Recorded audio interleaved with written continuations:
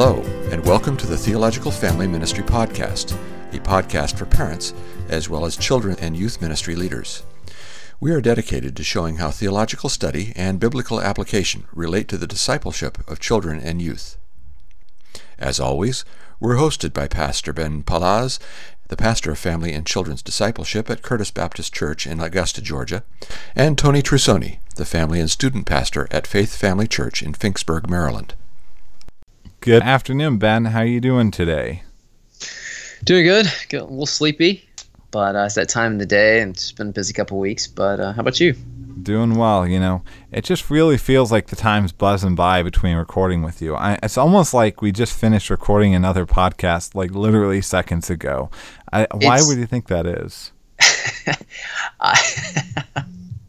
I don't know, man. It's funny how the mysteries of the interweb, I guess. I know it's magical, right? So. That's right. Well, I was recent. Do you ever listen to Al Mohler's The Briefing podcast, a different podcast? Yes, I not regularly. I used to listen to it a lot, but I did listen to it for the first time in a while, just last week. Okay. He was talking about abortion and language and stuff. It was fascinating, but disturbing. Yeah, I'm kind of on and off as well, less so. My boss, that our senior pastor here, listens to it every day.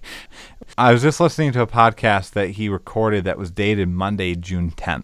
And in his podcast, he was referring to a book and criticizing this new book related to DNA and how DNA determines who we are. There's a new book apparently called Blueprint, How DNA Makes Us Who We Are. And it was written by a woman, Claire Wilson. And there's a magazine, a New Scientific magazine, that kind of interviewed her to get the main points of the book. And he was really criticizing that interview because this woman argued that basically parents have almost no impact on their kids. Parents, she said, have substantially less impact on their kids than we thought. I would assume that you and I pretty strongly disagree with her on that, right? Yeah, I guess she leans pretty far on that whole nature thing and not the nurture end of it. But, I mean, the parents do contribute the DNA, so. They do, yes.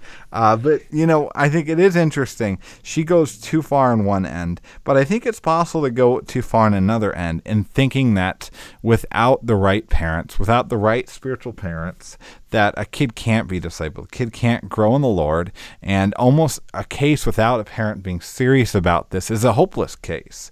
But do we think that that's realistic? I mean, are kids that don't have parents that actively disciple them hopeless? No. Now, I think that there are it does bring some challenges for sure, but they're certainly not hopeless. All of us stand before the Lord as individuals, and our parents and our family and our church and even our DNA. I do think we're given to have tendencies towards certain kind of traits and personalities and sin struggles that plays a role, but we have an accountability for the people around us to some extent. But God's grace is greater than parents' failures, and so yeah, that's not the final determining factor. Yeah. And I want to ask, though, with our podcast, we've been doing this for a little while now. It's hard to believe, we are the episode we recorded, I think, just not long ago was episode 71. So this should be episode 72. And do you think if we keep doing this maybe for a couple more years, every parent, every Christian parent, and maybe even every non-Christian parent will start discipling their kids in the truth? I think it's very likely. Okay. 90%, you think, probably? I mean, I think it's probably a reasonable estimate, just, being modest. Yeah. No, I don't think so. No. I think for us, I think we see success as maybe a few dozen more parents will take up the work of discipling their kids, or maybe some of those that will take it a little bit more seriously. But we even anticipate, the vast majority of people, Christians even, will not take upon this task. So most kids are kids that are not being raised by parents that are intentionally discipling them in the truth of the Lord, right? I mean, I guess I don't have stats on it, but quite a few for sure. And in what kind of cases would this even be unrealistic to expect that kind of parental discipleship apart from some kind of miraculous change? Well, I mean, if parents have not subscribed to the podcast, I think it's no. No, I mean, I think just a lot of families' normal life gets in the way. The cares of this world, the worries of this age, Jesus talks about in the parable of the sower and the seeds and the soils. People becoming parents who aren't believers. Yeah. There's a lot of factors that can go in there where it's not probably the most likely thing that's going to happen. Yeah. I mean, we tend to, when we talk on our podcast, we tend to almost assume a two-family household. And I think probably two-parent household, rather. And I think probably the majority of our listeners, that's the case. I know that we have some listeners that's definitively not the case. But the reality is single-parent homes won't look like how we tend to describe it, A lot of times, our calls, Dad, go take up and lead in this kind of way. It's not directly going to apply in that way to a mom that's running her household by herself, or vice versa. But also in cases like where kids have really even lost parents. Cases where a child is orphaned, and even in the adoption system, maybe a child that is right now with adults that are gladly serving the Lord, or even just serving themselves by being foster parents to a child.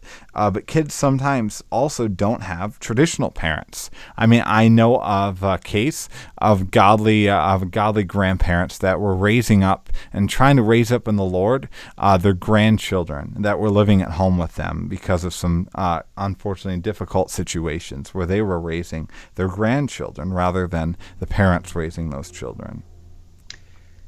Yeah, and we have situations like that in our church, and my sister actually went to school with a girl. She was being raised by her great-grandparents because, her mom was not in a great place in life, and then her grandmother, I think, had cancer at the time, and so the great-grandmother was the next one in line, and she and her husband were, they were, I think, probably at least in their 70s, and the girl was in first grade, and so, I mean, they were with her all the way through high school, and I think the great grandmother just died a few weeks ago because they went to the viewing. But people were making heroic spiritual effort to do that. Yeah. But yeah, it's not ideal circumstances. So we did mention that kids aren't a complete lost cause. They're not a hopeless case if they don't have parents that are doing this. But do you think that kids in these kinds of cases are guaranteed to be worse off as kids, or even worse off one day as adults if their parents aren't actively discipling them, compared to the child whose parents are diligent in this? Sure, there's a real chance of that happening, of kids being worse off. But again, God's grace is greater. And, even the Old Testament talks this, even though there's more of a corporate awareness and people rising and falling corporately. In the prophets, you see this where it talks about, people being punished for their own sins, or being rewarded for their righteousness based on their own life, but that someone else is not directly going to be judged by that. And so just because you don't have the ideal set of circumstances does not mean that these kids are automatically just going to be degenerates. Yeah, I agree. I think some overt examples. So I was reading a book, Seeking Allah, Finding Jesus, last, I think it was probably Thanksgiving time. And that's by a guy who has since gone to be with the Lord, named Nabil Qureshi. Died of a fairly young age of cancer. And he tells a story of how his parents had even to the point, I think, that he and had not trusted in the Lord as their Savior. And this man, people who knew him really testified how godly Nabil Qureshi was, how, sincere in his faith, and how his maturity in the Lord really outpaced a lot of his friends and a lot of people who had been raised by Christian parents that discipled them. And so by no stretch is there a guarantee that people will be worse off. He's used unchurched people in amazing ways and leading people to the Lord even. But I think, like you did mention, oftentimes, they're going to be in some ways at a disadvantage. And I think even proverbially speaking, thinking in terms of proverbs, which are general truths that are not complete, always the case without exceptions.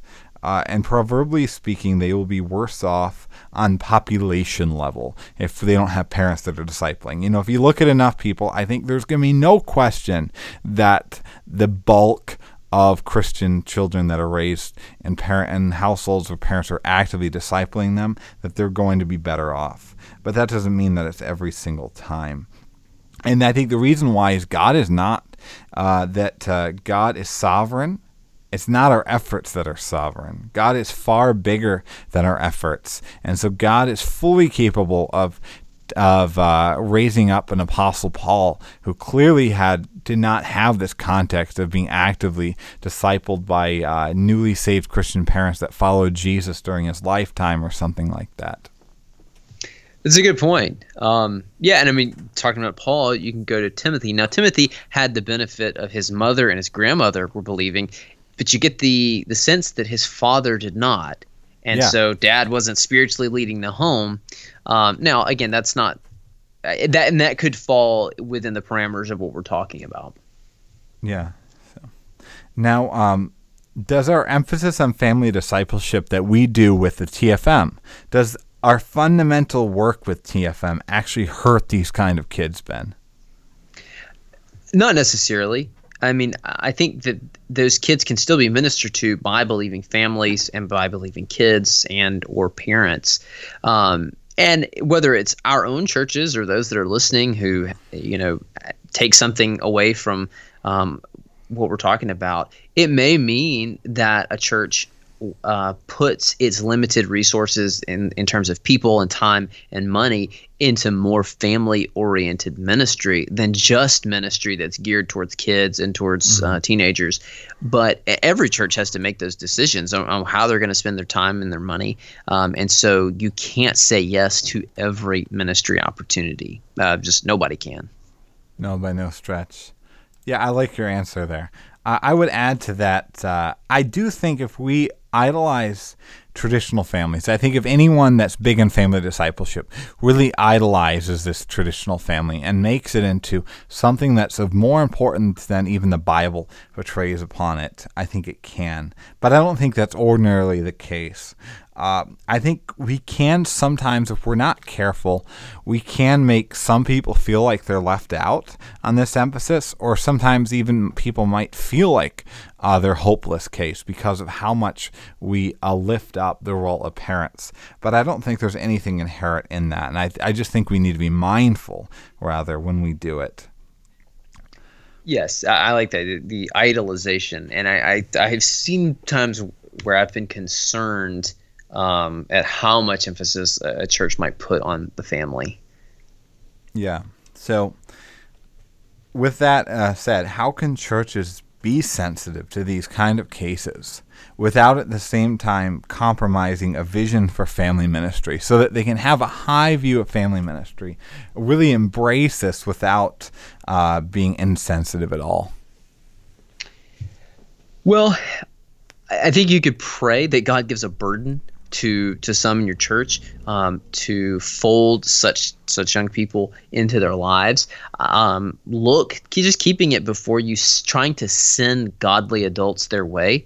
Don't expect the younger person to gravitate to them, though they may in some cases. But if a godly adult is investing in them, and again, you have to be very careful about what that looks like. But I think that there are ways, even in the culture we live in and the need for safety and all of this, that it can still be done. And just keeping it in front of the church and like you were talking about just a minute ago, not idolizing intact families, sitting around doing family worship and thinking that that's all that ministry to family involves. Like that's the final goal. And I know I listen to the D6 podcast some, and in their intro they have, I don't know who it is, but somebody talking about, that the end goal of family ministry is not families sitting around the couch or whatever singing Kumbaya. It's about families making disciples who make disciples, and I like that what he's saying there, because it's not just about mom and dad and 2 kids or 7 or how many ever, and they can recite catechism questions and this kind of thing, but that they are seeking to help each other follow Jesus as they help others to follow Jesus. Yeah, that's good. So I'd add just a couple things to that. I think one thing a church can do to have both of these at the same time is, I think that in their an emphasis on family discipleship, I think we should celebrate all parental figures, all people who do that hard work, even if it's just temporary, like foster parenting, the hard work of raising up children in the Lord. And I think especially do this with the kids around.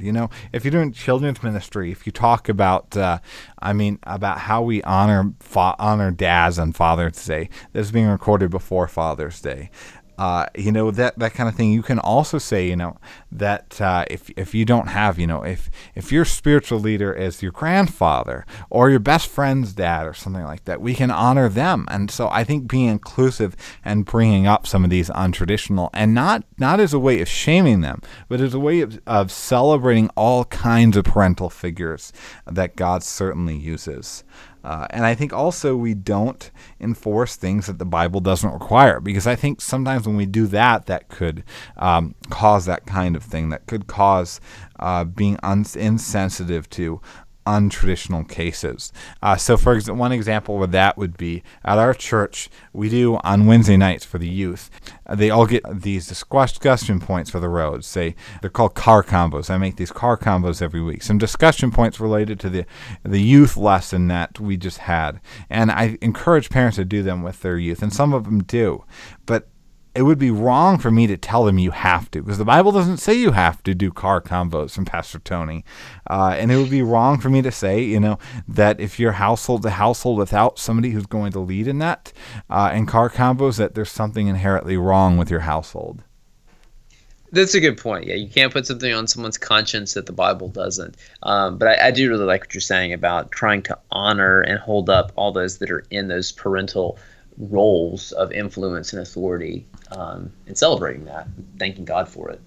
And how do kids in broken homes or with lost parents even that don't know the Lord behave a little different at church sometimes when we have these kind of people in church?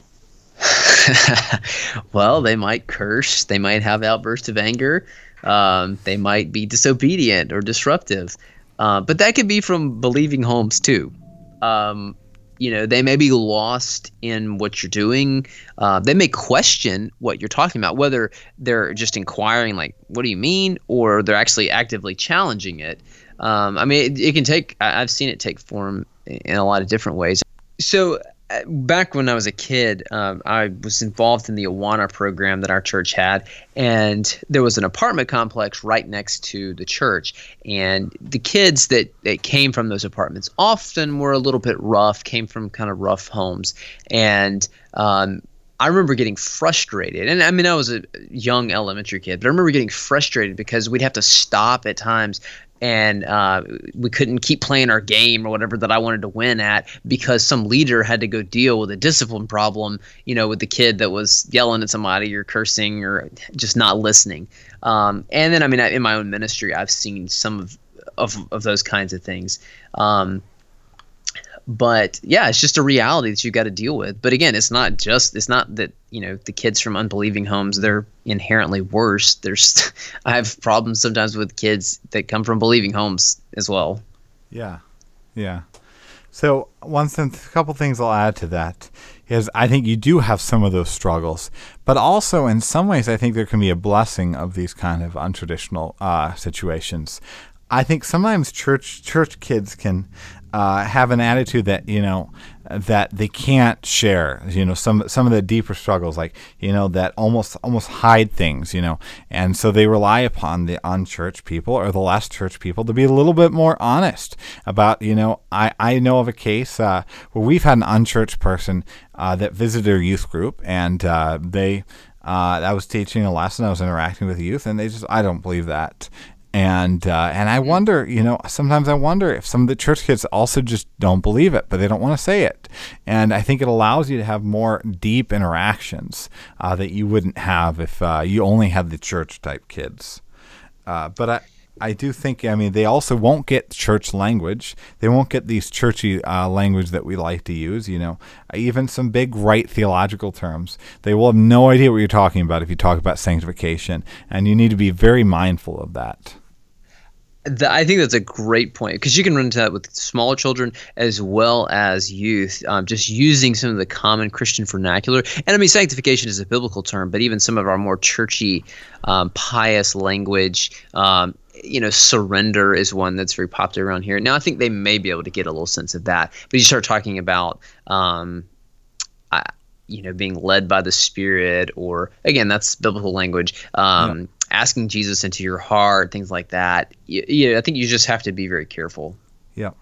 So, with all that said, is it possible to actually do both of these things? To be a church that reaches more unchurched kids, while at the same time being a church that projects a strong focus on parental discipleship? Can we have both of those realistically? Sure. With God, all things are possible. I think the key, you don't make family ministry the main thing, though we think it's important, but you make Jesus and his gospel the main thing.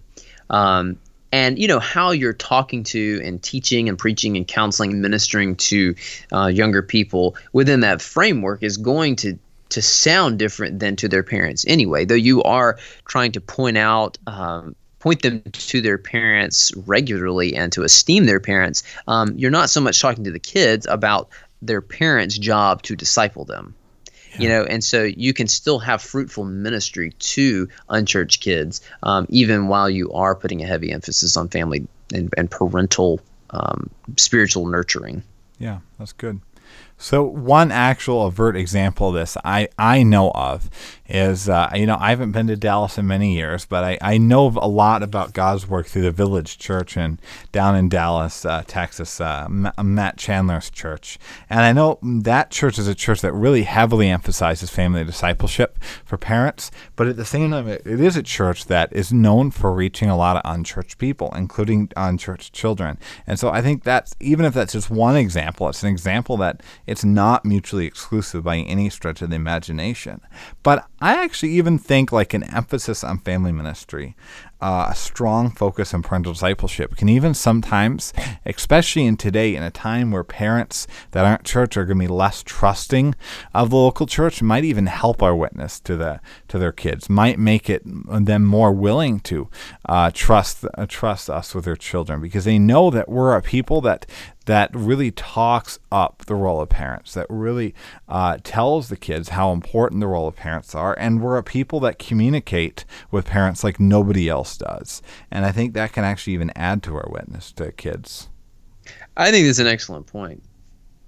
How can parents who do disciple their kids help their kids be patient and kind to those other kids in the church, the other kids that are difficult, those kids that without the Christian parents?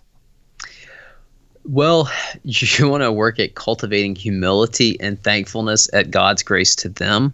Assuming that the child's a believer. But even if not, probably their behavior at church is going to look a little different. And so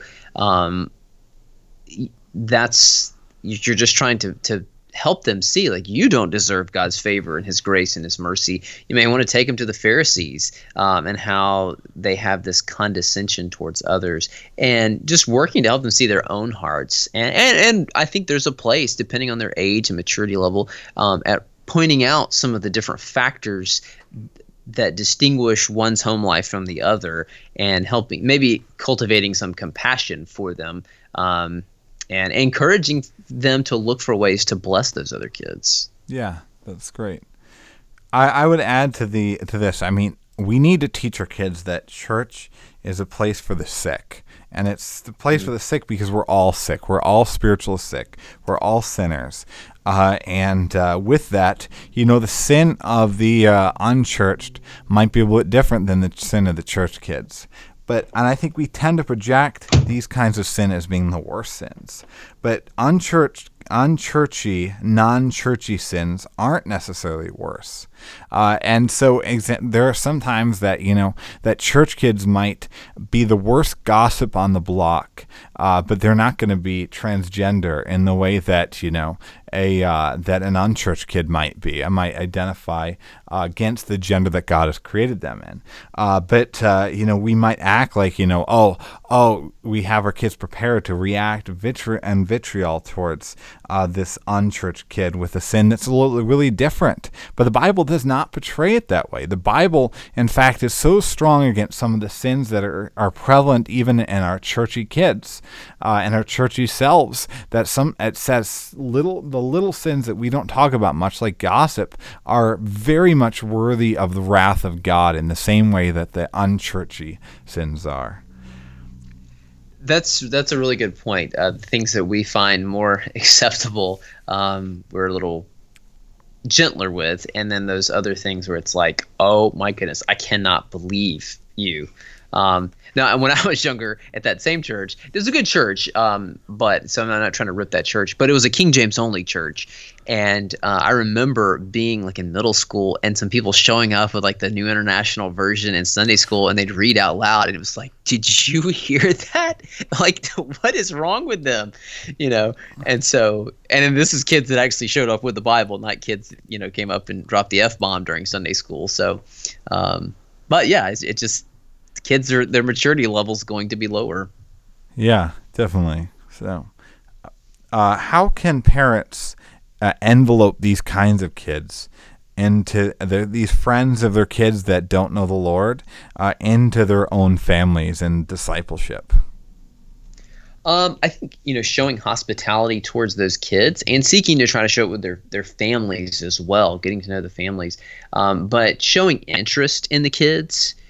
Trying to have conversation, offering them rides to church, even including them in family worship when they're in your home, and trying to have spiritual conversations with them. I mean, those are some pretty just mundane things, but just trying to mesh their lives some with your own kids and trusting that the Lord will give opportunity for godly character to come out, but also for direct spiritual truth to be shared. I think you've got a lot of good points. And I really liked your emphasis on the hospitality in that, and that there's a need to, not just effectively bring in, but literally envelope in these kind of kids. And so it's funny because I think that sometimes Christian households can be the most reluctant to have a non-church teen or a non-church kid or the lost neighbor into the household. But I think we need to be the kind of places that welcome in, that bring in even the friends of our kids that we're not necessarily the world's biggest fans of, so long as and that's a discernment issue, but I think we can love on and bring in a way that tries to really reach and tries to disciple them. So I know of a case that some friends of ours that really has invited neighbors over during their times of family worship. Some neighbors that are lost, and it was really even enveloped them into that act of family worship as a way to disciple even the neighborhood, as a way to bring on even unchurched kids and share that same gospel hope that they're sharing to their own children. I think that's a great example of it. And because I think really then in that case it can be a spiritual seedbed for these kids. It can be the bedrock from which these lost kids, these unchurched kids that may even be one day allowed to go along with you to church if their parent is on board with it. It can be the way that they see their connection to the faith. Yeah, that's good. And how can adult Christians act as spiritual mothers and fathers of teenagers without mothers, or teenagers without fathers who disciple them in the Word? Some of the things we just talked about are some excellent ways. I think, especially as the kids get older and just sort of forming more mature relationships, letting them know that you're there to talk about life in general to them, that you're a supportive adult, because kids are whether they're younger kids or teenagers, I mean, they're going to appreciate someone who seems to have things together, has some wisdom, and especially depending on the level of brokenness that they experience in their home. And neither one of us think that everybody that's lost, that their home life is just this, train wreck. God gives common grace, and so that's not the case. But depending on how sin works out in that home, they may be looking for some sense of stability. And so as they see you, just trying to engage them in relationship and knowing, okay, you're a safe person I can talk to. You show love for me, and you're trying to get me to talk about these spiritual things. I think often that they will open up with time. That's good. So one thing I find so fascinating is how the Bible actually addresses this kind of thing. We read the book of Titus, and Titus chapter 2 seems so unfamiliar to how we tend to do children and youth ministry. But Titus 2 refers to acts of older women mentoring younger women, and older men mentoring younger men. And that assumes, I think, that these are cases in which the older people are also spiritually more mature. And I think this is really cool, because this isn't just saying, go to your youth pastor, go to your young adult pastor. And probably the young adults, the young men and the young women, would have been young teenage fathers and mothers who in their society were relatively normal, but probably teenagers nonetheless. And I think we can have this kind of Titus 2 type mentorship, where we have older men in the faith come alongside younger men, come alongside teenage guys, and really mentor them, and really take time to supplement the work that the parents do, and supplement the work that even like the pastors do, and being an encouragement, as well as older godly women towards teenage girls as well. So one example of this as well in my own life story, I remember that there was this family in our church and the youth group in my church back in Northern Illinois when I was growing up, and it was really mature, one of the most mature families that I'd really gotten to know. Just really great family, and they would often invite us over. They would invite me over for their small group sometimes that they had with other people, but I'd get to stay sometimes for dinner. And I mean, both the mom and the dad of that family really, really loved on me, and especially the father. And I remember the ways in which I really looked up to this guy. He was kind of like a spiritual uncle to me, I saw a lot of the ways that he discipled his own kids, and I thought it was an example of what I might want to do one day. One other seemingly random thing that I think you can do practically to act these kind of roles, to build at least towards these roles, might be with a teenager. Take on your time and maybe hire one of the church teen girls to babysit your kids. Maybe hire one of the church teen guys or girls to mow your lawn, and build that relationship with them, that they know that you care about them, they know that you show them respect and honor, and so that you can head towards that kind of Titus 2 relationship. That's a really good point. Yeah, I like that idea. And how can we help these untraditional kids and teens embrace their moms and dads in their God-given roles, even when they don't know Jesus as their parents? I think you want to just regularly, with everything, you're pointing them to God's Word. What does God's Word say about the relationship that you have, what role they have, and help them to see that these parents are God's gift to them. Yes.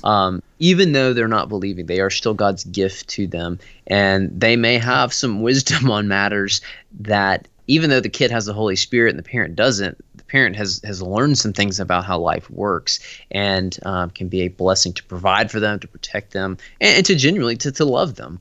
I think you want to regularly speak of parents with respect, and not be like, oh yeah, your loser dad, and encourage the kids to pray for those parents, in hopes that they would love those parents more, rather than growing bitter towards them or proud towards them. Yeah, that's good. I really like your answer, and I think it really, answers that sufficiently. And how do we then equip that untraditional parental figures, whether it be the foster parent, whether it be the grandparent, or whatever it is, to disciple the next generation, even if they're not a traditional parent? Well, I think you want to look to identify who those folks are and to engage them. Let them know that they're there. Something that we've found somewhat helpful here is doing workshops when possible, and I try to make sure that I'm including others who are not just parents, and even in the language that we use. I don't always do this, but parents and guardians or things like that. But I think that personal element of, I know that you're trying to invest in your grandchild or your niece or whoever it is, and just making it a point to reach out to them, to resource them. Whether it's through recommendations or actually giving them material, like, hey, this is something, or hey, you should listen to the TFM podcast, or whatever it is, and address them publicly, whether in writing or speaking situations, just acknowledging them and encouraging them in God's power and His love to use their influence, whether it's they actually live with the child or they're just invested in the child's life, that God can take that and use it. Yeah. So I heard you saying a lot of the same things I think that you would say about a traditional family. And I think that's great, because I think that's something that we really need to hit on. A lot of times untraditional parental figures don't feel like they're included in a lot of these parental discipleship discussions, or really included and considered truly parents. I think they often will feel left out. And so we should invite them to these same kind of things. And they actually might shock you. I've known of people that have led family discipleship type of seminars that have found that untraditional parents are sometimes substantially more receptive of going to that kind of thing and taking up the challenge. But we have to, I think, do this kind of call slowly and patiently, because, a lot of times when untraditional cases come, they might be battling with some difficulties that the vast majority of us would not experience. And they might, even an age situation, they might have to be raising up grandkids, but at the same time dealing with the adult children of themselves, dealing with their own adult children, rather. But I think along those lines, we need to encourage them in their special hard task. And I don't think untraditional parental roles get enough encouragement sometimes, because really what they do is incredible. And I think we should go out of the way and find these kind of cases and just tell them how extraordinary we think this work is. And I think when we do that, they might be considerate of doing even more intentional work of spiritually discipling these kids. Yeah, I like what you said. But going kind of a step further, how do we cater our family discipleship efforts to non-Christian parents? Or is this just a total waste to do that kind of thing? I've heard the analogy used of sometimes in a conversation where you're trying to be evangelistic. You can't always necessarily get all the content that you're the truth you're trying to share, but you try to put a pebble in their shoe that they have to tend to. And so, looking to try to engage them in conversation and ask provocative questions when you have opportunity. And I think even doing some counseling or making it known that you're available to do some counseling, whether it's related to the child, marriage, depression, anxiety, I think those common things that you'd see, that can be a way kind of in the door. Sending items home, whether it's paper handouts, emails, text, just looking for ways to communicate to them. But I think that just trying to get them to think about their own souls, and then how, their child's soul, and how they have a role in that. And I can't say that I've done this with, great success, but that's, something that I have in mind. Yeah. So we had a case at a previous church I was at. I remember where it was pretty clear it was a non-church family, and I was glad to have them visit for a kind of complicated reason. And at the church I was at before, we would always give out a physical copy of these take-home sheets, just because, so it got right in people's hands. It was kind of intentional in that reason. And we had this family visit, and part of me was debating, why do I even bother? It's just a waste to even give it to this person. And a lot of people didn't get around to doing it, period, that were even Christians. And I gave it to them, and I remember I conversed with these parents later on, and I found out that they actually did it. They took it seriously, and they're really even thankful for these take-home sheets related to the lesson. And they worked on that work, and so they got that teaching, really, and they were encouraged in the role as a parent in a really exciting and surprising way. And I want to ask, though, further, can this even be an evangelism opportunity in these kinds of cases? Oh, absolutely. I mean, I think just it can so naturally flow because people tend to associate Christianity with morality and behavior. And yes, there is definitely that's there. But parents may even want their kid to go to church to get some, moral instruction, maybe get the fear of God put in them kind of thing. And so that you can trace back your steps to the source of that and to the bigger questions. And so it can become a very just natural evangelistic opportunity. Yeah. So our church supports Child Evangelism Fellowship, and that does a lot of really good work. And I've got a close friend, Stephen Davis, that we actually had on the podcast and talk about Child Evangelism Fellowship. And Child Evangelism Fellowship, I watched some of their videos, some of their testimony videos of their work. And they had a woman, I think it was a Muslim woman background, and she had trusted her kid to go to an after school Bible lesson thing that Good News Club, they're called, that CF was doing. And she told the story of how she got these communications of what they're teaching, and basically she ended up trusting in the Lord, becoming a Christian because of this kind of communication, because of the message that her child was receiving, and then she received it in the parent follow-up material, and she became a Christian because of it. So I think very clearly we can have examples just like that. I'm not going to say that we always will, but there's always hope that that kind of case could happen, even through our efforts at parental discipleship. Yeah, I mean, the Lord can use so many different things. He certainly can. So, well, it's been a good discussion, and I hope this is an encouragement to cases where people might not take this actively as much as we might hope. But I also think, as much as we say today in our podcast, that cases where people aren't discipled by their parents are not hopeless. We think it's a good and very God-honoring work to disciple your children. And I really want to call upon everybody who listens to try to be more intentional each and every day in the discipleship of the next generation, whether you're working in children or youth ministry, or whether you're a parent, or whether you're just listening to it and you might babysit your niece or nephew once every 6 months. Yeah. Yes, please be encouraged and keep at it. Well, a good discussion with you today, Ben. Yes, it was. Thanks for bringing up this topic. God bless. God bless. Thank you for joining us for this episode of the Theological Family Ministry Podcast. If you have enjoyed this episode, please give us a review on iTunes and share the podcast with your friends on social media. All new episodes are available to listen to on Stitcher, SoundCloud, YouTube, Spreaker, and iTunes. We hope you have a great week, and join us again every first and third Thursday.